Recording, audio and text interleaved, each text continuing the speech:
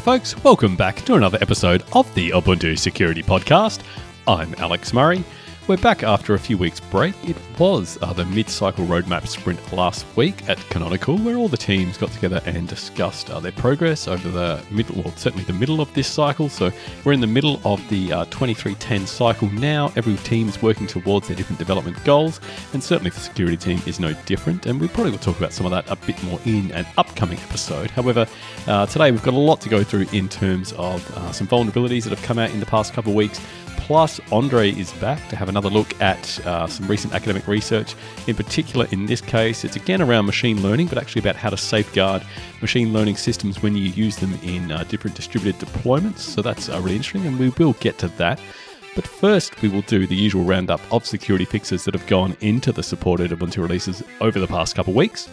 Now, there were 123 unique CVEs addressed in this time. I'm not going to go into details about all of these, but I'm going to pick out some of the more interesting ones to look at. Up first, I want to look at an update for Samba. This was for Ubuntu releases 2004, 2204, LTS respectively, 2210 and 2304. Now, in this case, there was a possible attacker in the middle attack if you had configured to do SMB2 packet signing, because that packet signing was not properly enforced, and therefore someone could intercept that traffic and modify on the way, and it would not be detected. There was also a couple issues in the Spotlight protocol implementation. This is used to enable things like macOS clients to be able to search your Samba share via macOS Finder. In that case, there was a denial of service through a possible infinite loop that you could trigger if you had a crafted RPC packet that specified 0 elements as the number for like an array type structure within there.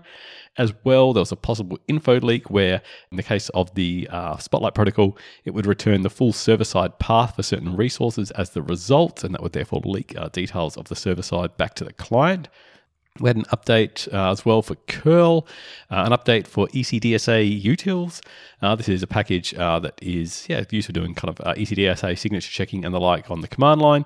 And actually, this vulnerability is very similar to one from a year ago that was at the time dubbed Psychic Signatures, and that was in OpenJDK or in Java. And I talked about that all the way back in episode 172. Basically, when checking signatures, it would fail to first check that the provided exponents were not 0, because if they are, then you can basically have a signature that is itself all 0 and it will check out as being valid. You need to first check that they are not 0 before you go and verify that. So that simple fix to fix that, but a basic kind of vulnerability there that really defeats the purpose of signature checking in that case. What else? We had updates for WKHTML to PDF, a component for OpenStack, FOR, the replacement for Quagga. We had an update for OpenSSH. This is a single vulnerability. Now this has got quite a bit of press. Came out of the Qualys research team. And actually, it's a result of an incomplete fix for the historical vulnerability dubbed CVE 2016-10009. And that was in the PKS C11 module in SSH agent. And so not surprisingly, that's exactly where this vulnerability is as well. And given the age of this, it goes all the way back to OpenSSH in Ubuntu 14.04. And that's now part of Ubuntu Pro, so it's in extended security maintenance, as well as every release since. So basically, in this case, if you had chosen to forward the SSH agent socket to a remote machine, which is helpful if I guess you then want to go and say authenticate to further machines from that remote machine, you can use your local SSH agent and access all the different credentials that you may have there. Then it could turn out the remote machine was able to cause your local SSH agent to execute arbitrary code. And it does this by essentially causing the PKS C11 module in your local SSH agent to load an attacker-controlled library from within user_lib on your local machine. Now, on the surface of it, you think, well, if they can only load stuff out of user_lib, that's a trusted path that's controlled by the package manager. It's very unlikely to have a malicious library sitting there, even if the attacker can specify which one they want to load. However, the Qualys team, as always, did really exemplary research in this case and found that they could kind of abuse this to load a bunch of different modules. And when each of those gets loaded, all they have to do is essentially load it and then have it be unloaded. And the act of doing that would then trigger different effects. And they kind of called each of these some surprising behavior as a result. And basically things like they could have, say, one module that they would load would make the stack executable. They could have another one perhaps register a signal handler for things like like the SegVault signal and others, and you can essentially chain a lot of these together to then eventually get code execution controlled by the attacker. Like really cool research, as I say. I've got a link to that in the show notes if you want to go and read more. But yeah, so even though he loads these modules out of a trusted path, you can get undesired effects as a result. It does require the client to be using SSH agent forwarding. This isn't something that is generally done. It's actually discouraged if you go and even read the SSH man page. They talk about discouraging that. And instead, they say you should use jump host, which is SSH-J. You can use to specify that on the command line. But basically, this was fixed by making the module loading a lot more defensive, doing things like checking that when loading modules, they had the expected symbols in them. And if they didn't, it would abort, that kind of thing. So yeah, basically tightening that up a lot. But moving on, what else? We had updates for Graphite Web, Django, Vahi.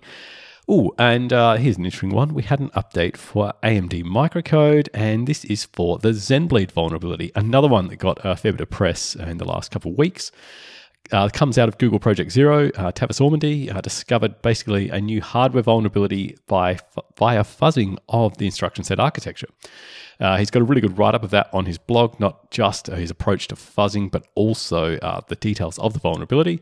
As I say, it's called Zenbleed, and that gives a bit of a hint as to what it affects. As I say, it's update for the AMD microcode, so it's the AMD Zen 2 family of processors that's affected here.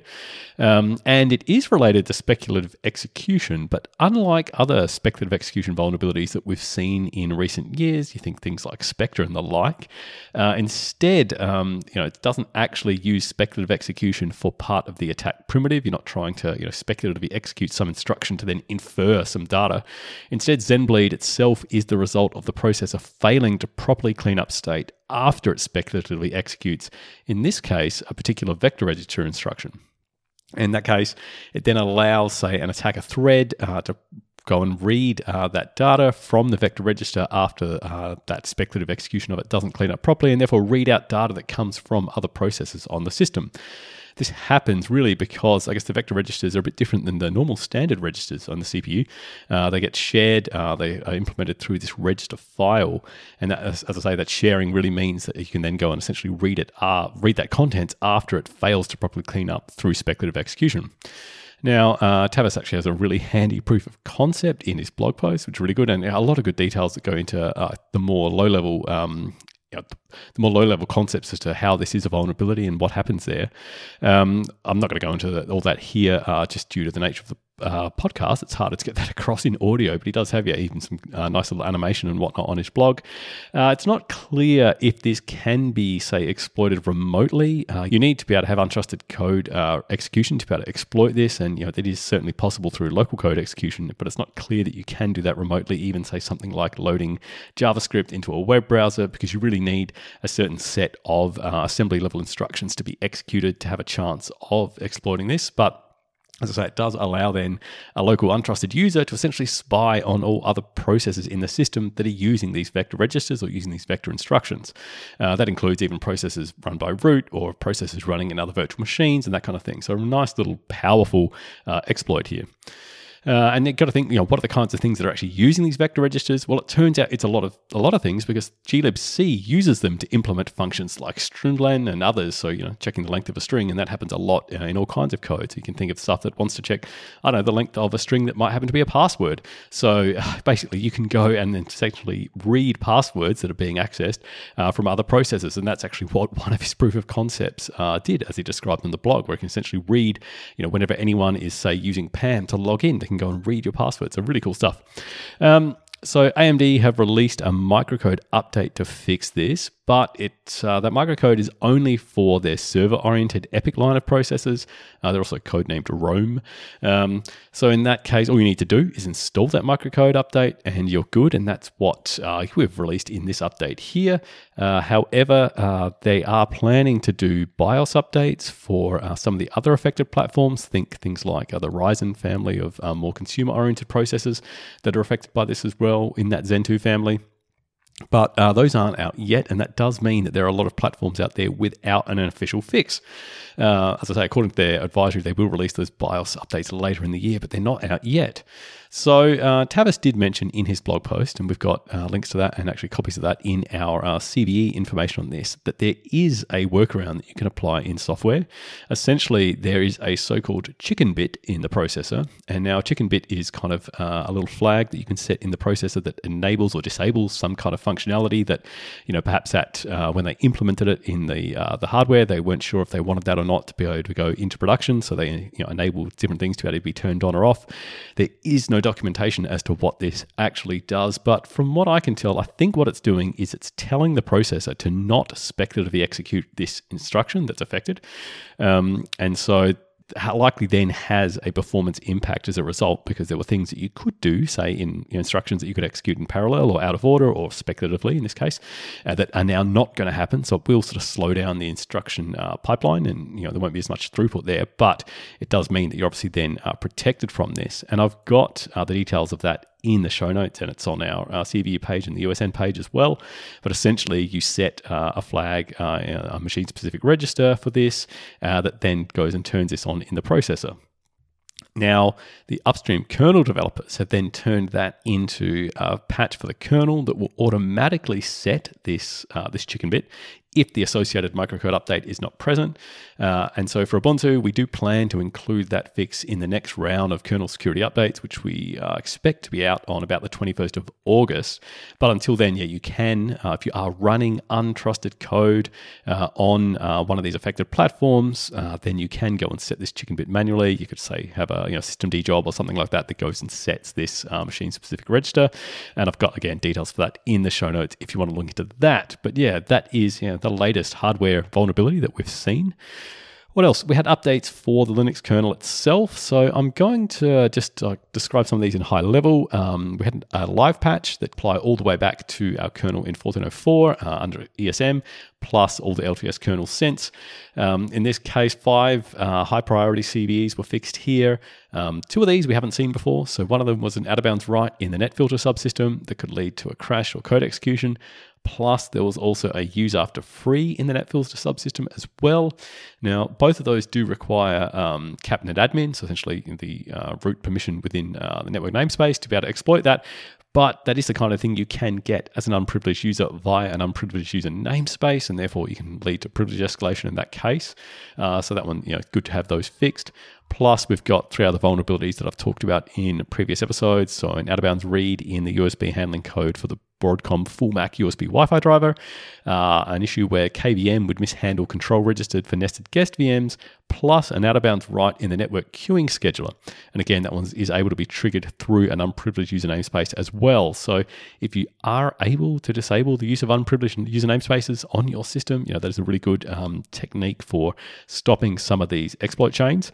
Obviously, they are useful for a lot of different applications, but if you aren't using any of those applications, that is something that you can do. And again, I've got in the show notes the full details of the different live patch versions that are applicable here. What else? So we had updates then for essentially all the kernels across all of our various different platforms. They roll in not just those fixes that I talked about, but a heap of other CVE fixes as well that we've seen in recent podcast episodes. So I won't go into details on all of those. But if you haven't, make sure you install all your latest kernel updates. What else? We had updates for Trove. What else? That's part of OpenStack. libxpm, libvirt, OpenVM tools, LVM toolchain was updated for a couple of issues. What else? The X server, OpenISCSI, Wireshark, RabbitMQ, WebKit GTK, OpenJDK, and librsvg. So just very quickly, I want to go into this one because I thought this was really interesting. So that's the library for handling SVG images. Comes out of the GNOME project, and I think they're actually starting to re-implement a whole bunch of their code in Rust, which is kind of cool. But this isn't a memory corruption vulnerability. So this one, even if you are doing this in Rust, it wouldn't have saved you. In this case, it's a directory traversal vulnerability, essentially where you can have an XML file that specifies and to include another file. And then if you just go and use essentially .. etc. password, hey, you can go and include and therefore read the etc. password file. So a really simple proof of concept was provided by the upstream reporter when they provided details of this in the OSS security mailing list. But yeah, a nice little simple vulnerability there that was fixed for librsvg. And finally, we had updates for Firefox. This is the latest Firefox upstream release, 1.16.0. Rolled in 12 different CVE updates there, and it's the usual mix of stuff that we see for web browsers in that as well. Okay, and that brings us to the end of security updates for the past couple of weeks. So the other thing that I wanted to bring to you all this week is another installment in Andre's effort to look at different interesting cybersecurity-related academic papers. In this case, he's looking at a paper discussing safeguarding machine learning infrastructure when used in distributed applications. Basically think, if you're an organization that has, say, a really good machine learning system for inferring certain things, and then you want to go and apply that to other different organizations, but you want to keep those organizations separate from each other. You don't want to say, return results from one organization back to another. So you need to keep those separate, but you want to maybe be able to share your learnings between them with each other. And so trying to safeguard that. Really interesting discussion. So take it away, Andre. Hey, Alex. Thanks for your introduction. For those of you who are new here, I'm Andre, and the purpose of this section is to explain cybersecurity papers. I hope that the informative content over here may catalyze your work, whether you are in industry or academia. In this episode, I want to continue our discussion of the intersection between cybersecurity and machine learning, which we began in episode 194. And no, despite what you may be thinking, we will not investigate the security of large language models. We will have to leave that intriguing topic for a future edition. The paper for today is titled Flame Taming Backdoors in Federated Learning, and it will demonstrate how to safeguard a distributed machine learning infrastructure in which a model is trained separately by many agents using their private data. The work was first published in arXiv in January 2021, although it was revised several times until its final revision in December 2022. It was first presented at the Usenix Security Symposium last year. Its authors are academics from universities in Germany, Finland, and the United States. Let's assume we have a company called EvilCorp that provides incident response services to a variety of other businesses. The analysts are divided into teams, and each team only works with one customer company. Each analyst examines information, such as logs in a CM or files flagged as harmful by third-party solutions, and makes a decision on how that information or alert should be actioned, for example, isolating a workstation. The information gathered during the incident response process must be kept private and not shared by the analyst with anyone else at EvilCorp. Following a meeting of EvilCorp's technical management, it was concluded that a machine learning model to help analysts in their incident response process would be beneficial. But given the previously mentioned confidentiality need, is this even possible? One possible solution to this concern would be to have a machine learning technique known as federated learning. The reason this technique can be of help is that it permits combining several individual models trained by agents on their private data set to create a centralized model. In the context of artificial intelligence, an agent is defined as an independent system that observes and acts on its environment. In our incident response scenario, each event in which the incident responder took an action will be recorded in a private dataset with a description of the action and the evidence considered while making a decision. This information will be used to train a local machine learning model on the customer premises, which will then be uploaded to EvilCorp. An aggregator will then use all of the obtained local models to generate a global model. Clients will profit from the global model in this way, since any analyst reacting to incidents for them will utilize it to make more informed decisions. At the same time, the customer's data will stay private, as it will not cross the bounds of their infrastructure. At this point, it is important to ask if the strategy of implementing federated learning to help provide confidentiality in our scenario is bulletproof. Well, you might not be surprised that there are numerous attacks that are still possible even with this decentralized approach. To begin, the aggregation process that combines the individual local models assigns each agent a weight. If an agent trained its model on the largest dataset available, the weight of its model in the final dataset should be the highest. The most basic form is a weighted average, where the weight is calculated by dividing the dataset size of each agent by the sum of all dataset sizes. If a malicious actor were able to access or influence a local model, they might be able to claim that they trained that model on a massive number of entries in order to influence the final global model as much as possible.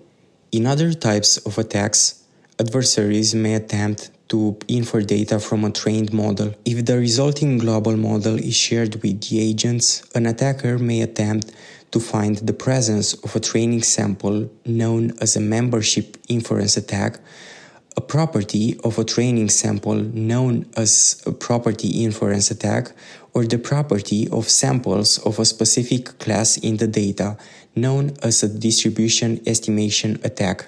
Finally, if a malicious actor were able to train their own local models, they could poison the data used for training or the model itself. The purpose may be to simply degrade the model's performance, akin to a denial-of-service attack, or to conduct more focused attacks. An example would be an adversary attempting to alter the resulting global model in such a way that attacker-controlled inputs, referred to as the trigger set, result in certain inaccurate predictions that are selected by the adversary. The rest of the data is accurately predicted.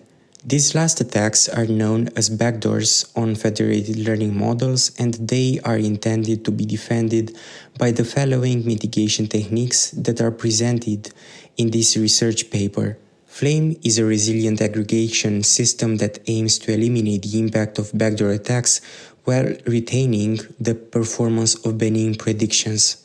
The study broadens the concept of a trained model by defining it solely with a set of weights vectors. As a result, each model may be distinguished by two characteristics: its direction, specifically its angle, and its magnitude, particularly its length. To better understand the mitigation techniques that Flame is proposing, let's discuss the adversary model. Being generic, it makes no stronger assumptions regarding the attack approach or the underlying distribution of data in benign or adversarial datasets.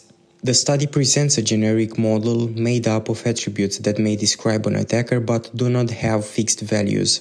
The adversary's purpose is to carry out a backdoor attack in which the model is tricked into generating inaccurate predictions for values in a trigger set and correct values otherwise. Furthermore, the attacker is taught to control a part of the agents which is less than half of the entire number.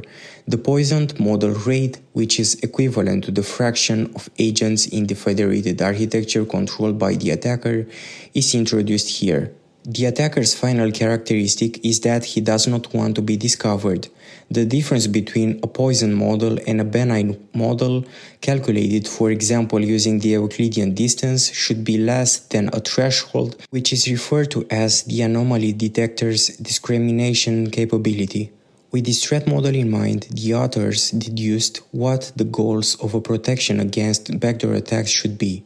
To begin with, it should be effective. The defense must prevent the attackers from carrying out their attacks. Second, the model's performance in benign forecast should be damaged as little as possible. Finally, the mitigation should be independent of the data distribution and the attack technique, with no assumption made about the data being ingested or the attacker attempting to carry out the backdoor attack.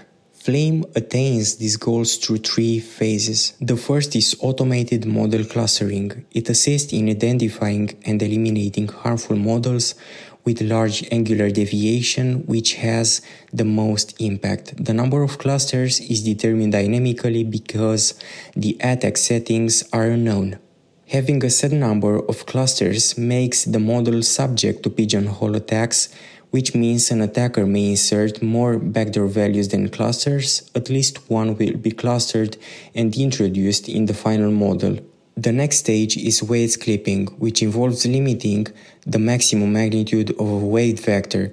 The clipping value is computed dynamically because selecting too small of a number will cause the benign values to be clipped, affecting model performance. And if a value is chosen that is too high, the backdoor values may still enter the final model. Finally, noise is used in a manner similar to that of differential privacy. It eliminates any remaining backdoor that remained after the previous two stages, especially those with an appropriate angular deviation such that they are clustered and an appropriate magnitude such that they are not clipped. The quantity of produced noise is dynamic because it should be large enough to remove the backdoors, but not so high that it affects the performance of benign predictions, which are based on an unclear data distribution. The researchers employed PyTorch as a deep learning framework to evaluate the proposed mitigation. The authors use existing source code for the state-of-the-art attacks, but they have to create new implementations of current defenses that can be compared to Flame. 3 datasets have been used for word predictions, image classification, and IoT intrusion detection.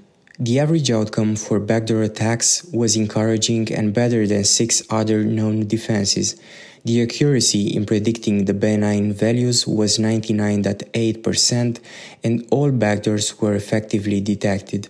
The only time an alternative defense outperformed Flame was when the other was highly specialized on the sort of the data being injected, notably statistically non-independent and non-identical distributions. With this knowledge in mind, I like to conclude this episode.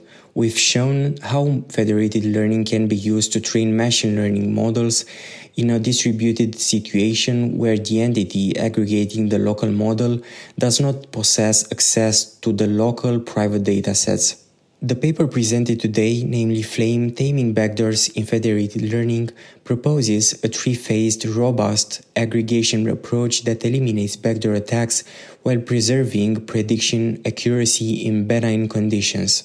If you came across any interesting academic topics that you think should be discussed in this podcast so that the community can learn more about them, please email us at security@ubuntu.com. The floor is yours, Alex.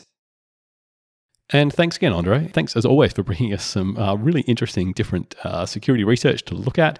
I always find it really informative when listening to those. So thank you, and I can't wait to hear the next installment. All right, so that takes us to the end of this week's episode. As usual, if you want to get in contact with the team, you can always email us at security@ubuntu.com, or you can come and find us on the libera.chat IRC network. We hang out in the Ubuntu-security channel, and we're also on Mastodon. We are at Ubuntu Security at fosstodon.org there. Yeah, hit us up for anything Ubuntu security related. We'd love to hear from you. Okay, so that is it for this week's show. Thanks everyone for listening again for another week. As always, I'll be back again with you next week. But until then, remember, keep calm because we've got your back, and I'll speak to you soon. Okay, bye.